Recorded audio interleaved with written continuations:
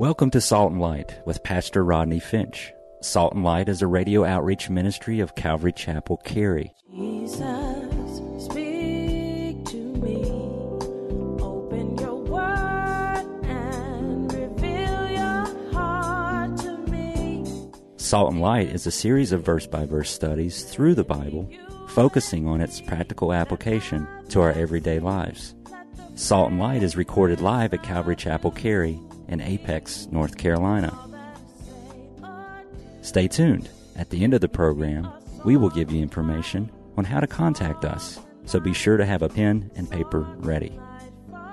Today, Pastor Rodney will be teaching from the book of Luke, chapter 9. So grab your Bibles and follow along. Now with today's teaching, here's Pastor Rodney. You know that Jesus had taken Peter, James, and John up to the mountain of transfiguration where Jesus was transfigured. And his glory and his deity began to shine forth through his humanity. His face began to shine like the sun. His clothes became radiant white. Then two men showed up. Anybody know who those two men were? Very good. Elijah and Moses. Y'all said, I like to say Moses and Elijah. So in the future, say it like I like it. I'm having fun today. Okay, fine. Get over it. And a glory cloud, remember we talked about it, descended on the mountain, and a voice from the cloud said, "This is my beloved son, listen to him." And then Peter said, "This is the coolest thing ever." That's Rodney 1:1. This is the coolest thing ever. Let's stay here and build 3 tabernacles, one for Moses, one for Elijah, one for Jesus. They came down from the mountain immediately. Remember, they were met by a demon-possessed boy who the 9 disciples couldn't cast out of the boy. Jesus cast the demon out of the boy, and then he said, "Let these words sink down into your ears. The Son of Man is about to be betrayed." And so Jesus was talking to them about facing death and about being killed, and they start talking about who's going to be the greatest in the kingdom. Awkward. Jesus talking about going to the cross, dying on the cross, being killed. Jesus talking about being killed, and they start talking about who's going to be the greatest in the kingdom of God. And Jesus said, nobody will be great if you don't humble yourself like a child. You won't even get into the kingdom. As Jesus was telling them, listen, instead of worrying about thrones, take care of children. Brought me to Psalm 8, verse 2. It says this, "O Lord, our Lord, how excellent is your name in all the earth, who have set your glory above the heavens. Out of the mouths of what? Babes and what? Nursing infants, you have ordained strength." It's in the Gospel of Matthew that Jesus is quoting Psalm 8, verse 2. And Jesus says, out of the mouth of babes, thou hast perfected praise.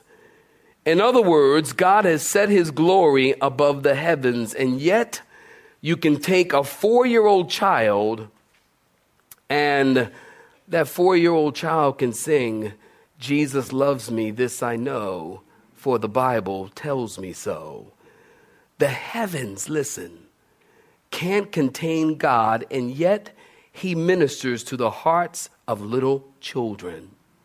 And so last week, Jesus took a child and he said, if you take care of a child, you are caring for Jesus. And if you're caring for Jesus, you're caring for the Father. This week's sermon actually is Failure, Frustration, and Moving Forward, Part 2. Luke chapter 9, we pick up in verse 49. If you're looking at it, say amen. Now John answered and said, "Master, we saw someone casting out demons in your name, and we forbade him because he does not follow with us." But Jesus said to him, "Do not forbid him, for he who is not against us is on our side." Well, now it came to pass in verse 51, when the time had come for him to be received up, that he, would you underline this in your Bibles? That he steadfastly set his face to go to Jerusalem, and sent messengers before his face. And as they went, they entered a village of the Samaritans to prepare for him.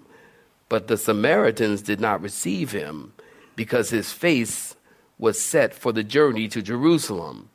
And when his disciples, James and John, saw this, they said, "Lord, do you want us to command fire to come down from heaven and consume them, just as Elijah did?" You know, they just don't get it. Let us continue. But he turned and rebuked them in verse 55. Are you looking at it? And he said, do you not know what manner of spirit you are of? For the Son of Man did not come to destroy men's lives, but to do what? Save them. And they went to another village. Stop right there. Give me your attention. Last week they were talking about who's going to be the greatest in the kingdom. And in verse 49, I get the impression that the disciples, namely John, is quickly changing the subject. He says, oh, Jesus, this guy is out there casting out demons, and we told him to stop. Isn't that interesting? They couldn't cast a demon out, but they don't like that somebody else is doing it. And they said, Jesus, we told him to stop because he wasn't a part of our denomination. He doesn't follow us. And Jesus said, leave him alone. If he's not against us, he's on our side. Are you getting this? The disciples are upset that someone is doing ministry, and they're doing ministry that's not in their group, which proves that the disciples had no, watch this, concept of ministry. I mean, think about it. They want to know who is the greatest, and now they're upset because someone else is doing something that they haven't approved, even though it's a good thing. Exclusivity is a sure way for you to stand between God and others. You know, it reminds me of this story about this Catholic priest and a Protestant minister and a Jewish rabbi in Belfast, Ireland. And the three men were engaged in a heated theological discussion, and suddenly an angel appeared in their midst and said to them, God sends you his blessings. Make one wish for peace, and your wish will be fulfilled by the Almighty. Well, the Protestant minister said, let every Catholic disappear from our lovely island, then peace will reign supreme. Well, the Catholic priest said, well, let there not be a single Protestant left on our sacred Irish soil. That will bring peace to this island. And what about you, Rabbi, said the angel. Do you have no wish of your own? No, said the rabbi, just attend to the wishes of these two gentlemen, and I shall be well pleased.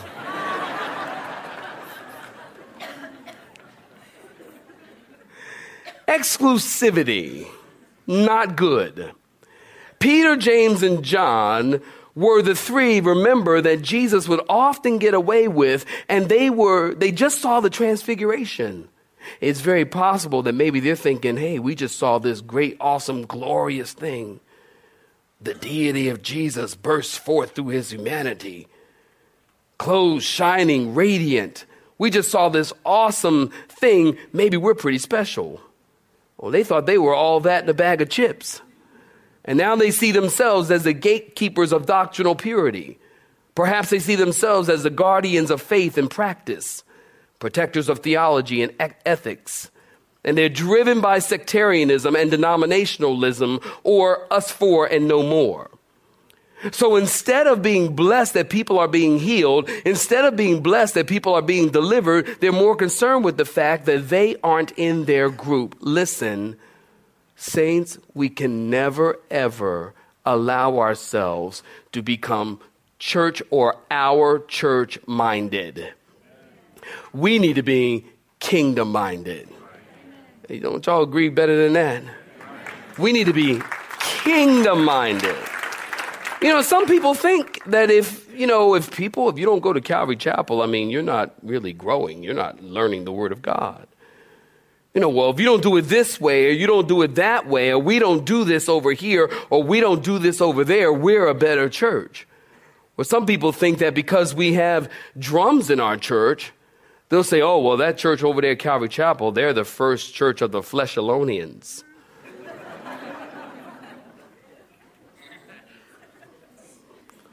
Start looking down your nose at other Christians. You know, Satan loves that. Satan loves that. You know, it doesn't bother me. To tell you the truth, there are ministries that they are based on, the thrust of their ministry is deliverance.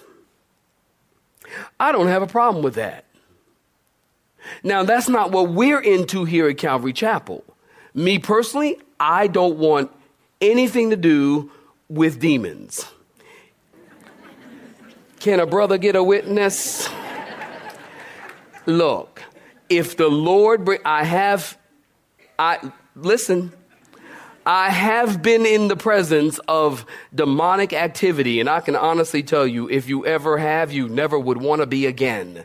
It is the scariest, ugliest, most evil thing that you can ever be in the presence of. I don't want anything to do with demons. If the Lord brings me to that place, which he has in the past, I will obey the Lord and do what God has called me to do. But churches who do, I have no problems with them. The only problem I have with them is that if deliverance is the focus of the ministry and not the word of God. 10 people agree with that? If deliverance is the focus, look, I don't have a problem with churches that dance in the spirit. I don't care if you jump over pews, swing from the rafters, do back off flips from the stage. I don't care. Some churches have what they call carpet time. Y'all ever heard that? Y'all ever heard carpet time? Y'all ain't never heard of carpet time.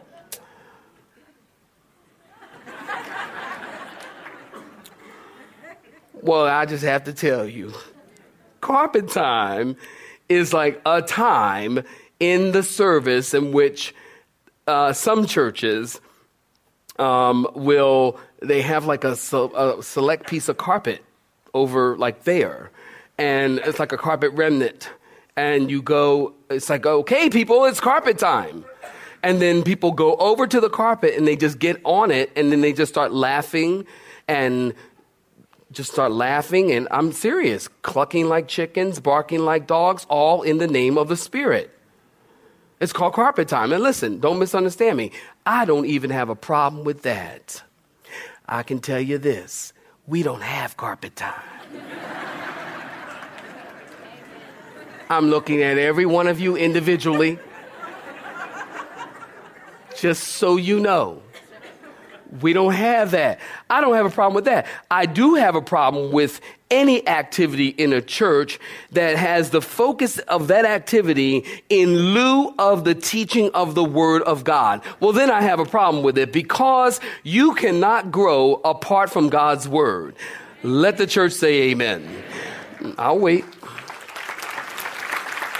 You can't, look, and Christians are so much today into experience, but they don't know the Word of God, and they're dying.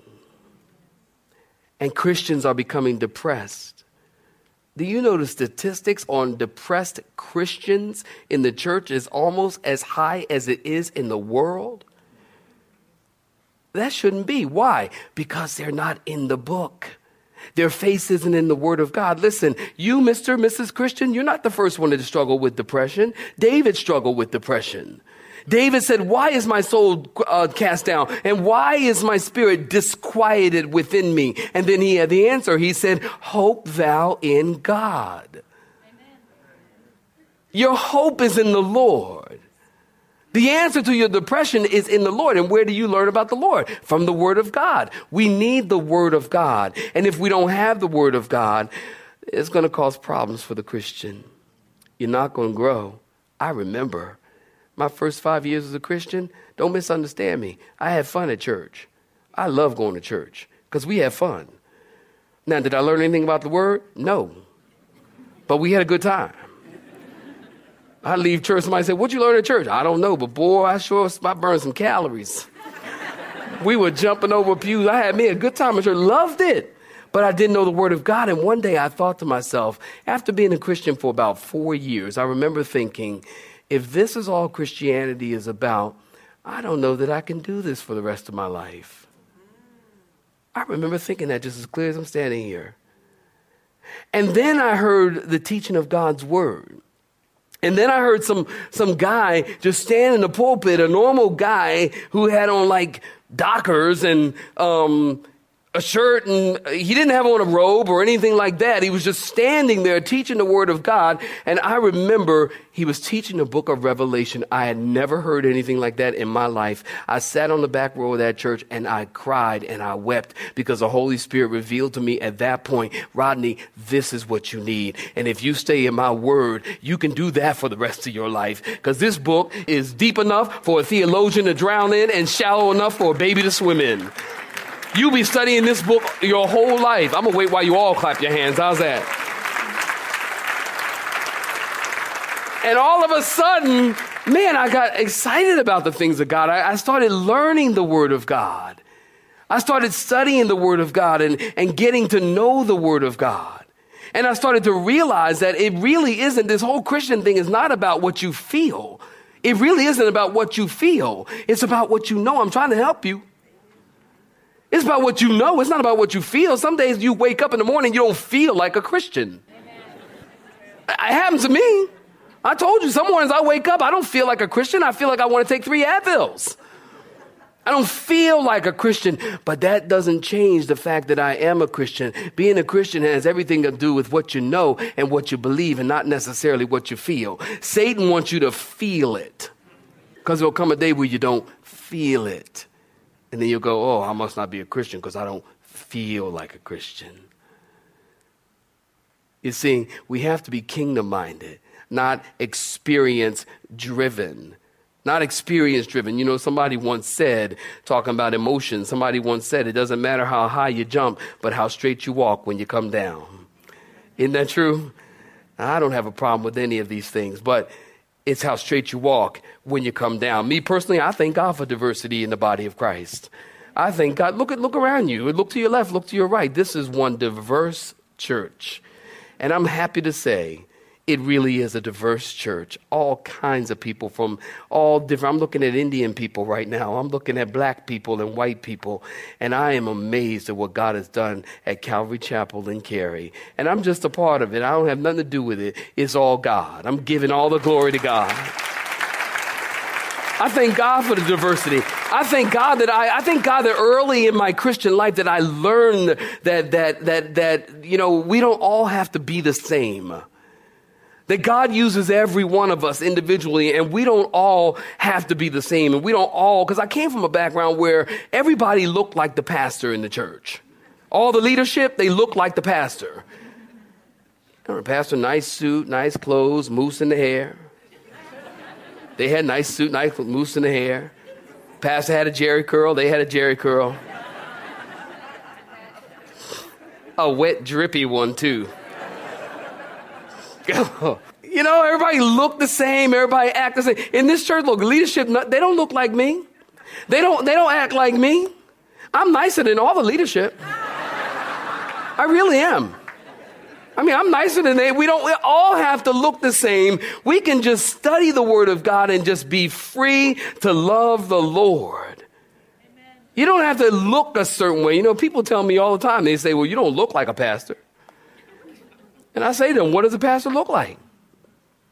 Well, I don't know, but you don't look like a pastor. Well, what do you mean I don't have a long flowing robe on? I don't look like a pastor? No, I remember this one lady. I was telling them first service. I remember this was before I was a pastor. And I remember this one lady. I was out in Southern California. And my wife and I were going into Home Depot. I think Lowe's or whatever. And this one little lady, she is a short little black lady. She about high as this tree. And she was the cutest lady. I mean, the cutest lady. So we're just going into Home Depot, you know, just going into Home Depot. She said, lady, excuse me. I said, she's looking at me like this. And she's looking around my head like this. And she goes, you minister. And I said, well, I mean, I teach the Bible. And she's looking around my head, and it's like making me awkward. It's making me she's looking around like this, and I'm like trying to turn my head this way so she's not looking. She keeps going like this, and I'm going like this, you know. And she said, you a minister? I said, well, I teach the Bible. She said, you look like a preacher. You look like a preacher. I said, really? Okay, well, what do you mean? She said, you know what? You look like a preacher because you got a fat neck. She said, you a fat neck preacher. I'm like, it is kind of fat. She goes, you look like a preacher. I don't know. In her mind, a preacher had a fat neck. I don't know where she got that from. But what does a preacher look like? I mean, what? Do you wear long flowing robes? It'd be nice if maybe you become a preacher and you like become fluorescent green or something, and then all the preachers are green. But what does a preacher look like? God wants to use you for you. And you don't have to look nor be like anybody else. God wants to use your life, use your personality, and the way that God has created you. Now, don't get me wrong. Listen, if there are people talking about if they're not for us, then they're against us. If they're not for us, and then they're on our side. What Jesus said, if there are things that we as Christians, we need to divide over. And what I mean by that is if somebody tells you that Jesus is not the only way to heaven, if somebody tells you that the word of God isn't the final authority, if somebody challenges the deity of Jesus, the virgin birth, the infallibility of the word of God, the resurrection, all these things are doctrinal. Guys, listen, Christianity rises or falls on these doctrines. And if people do not believe that, then you are to separate fellowship with them. Are y'all getting me?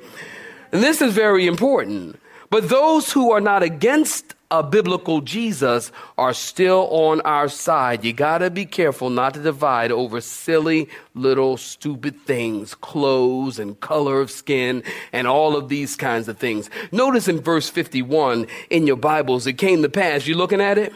It came to pass when the time had come for him to be received up, that he steadfastly set his face to go to Jerusalem. Now, give me your attention.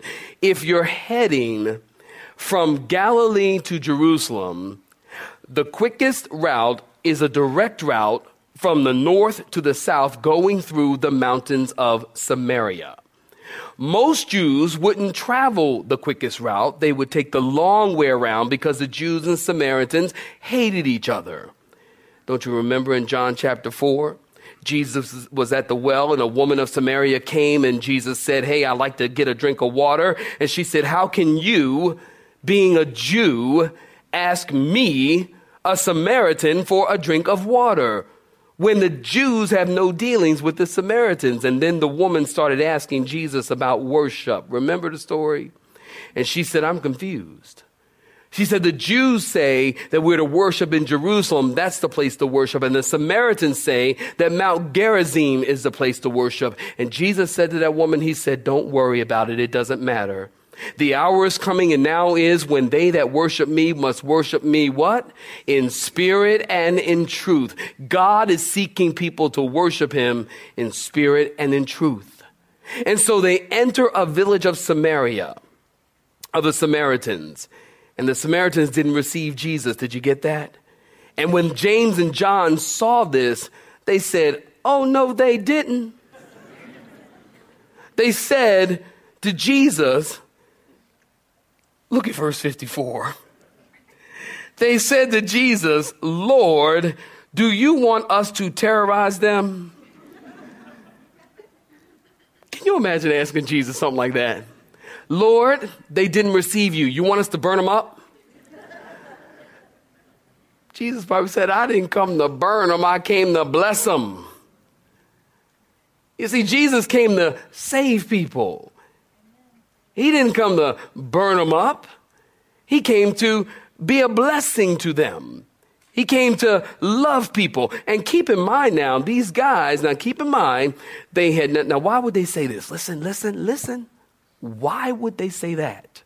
Do you want us to call down fire from heaven?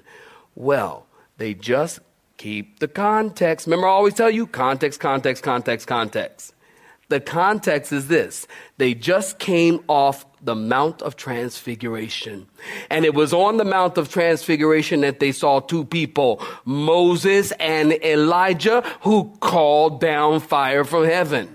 It's very possible that these guys came down and they're thinking, man, look, we are all that. We can do what Elijah did. Right? These guys had that experience up on Mount Transfiguration, and when they came down, they were crazy. And they come down, they say, "Lord, do you want us to call down fire from heaven and consume them like Elijah did?" And I get the impression that the disciples, James and John, I just see this picture in my head, that they're standing there like in black leather vests leather headbands, leather robes, and they stand there looking like demonic disciples or something like that.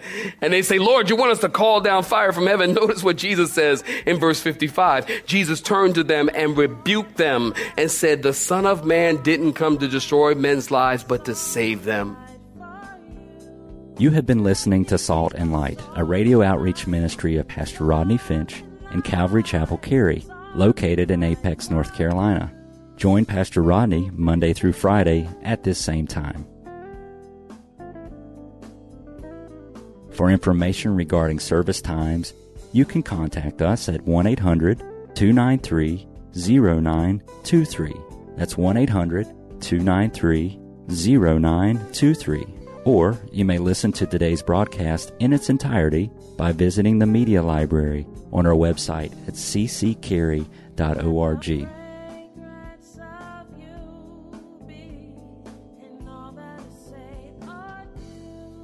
We would like to thank you for tuning in to Salt and Light and pray that you have been blessed.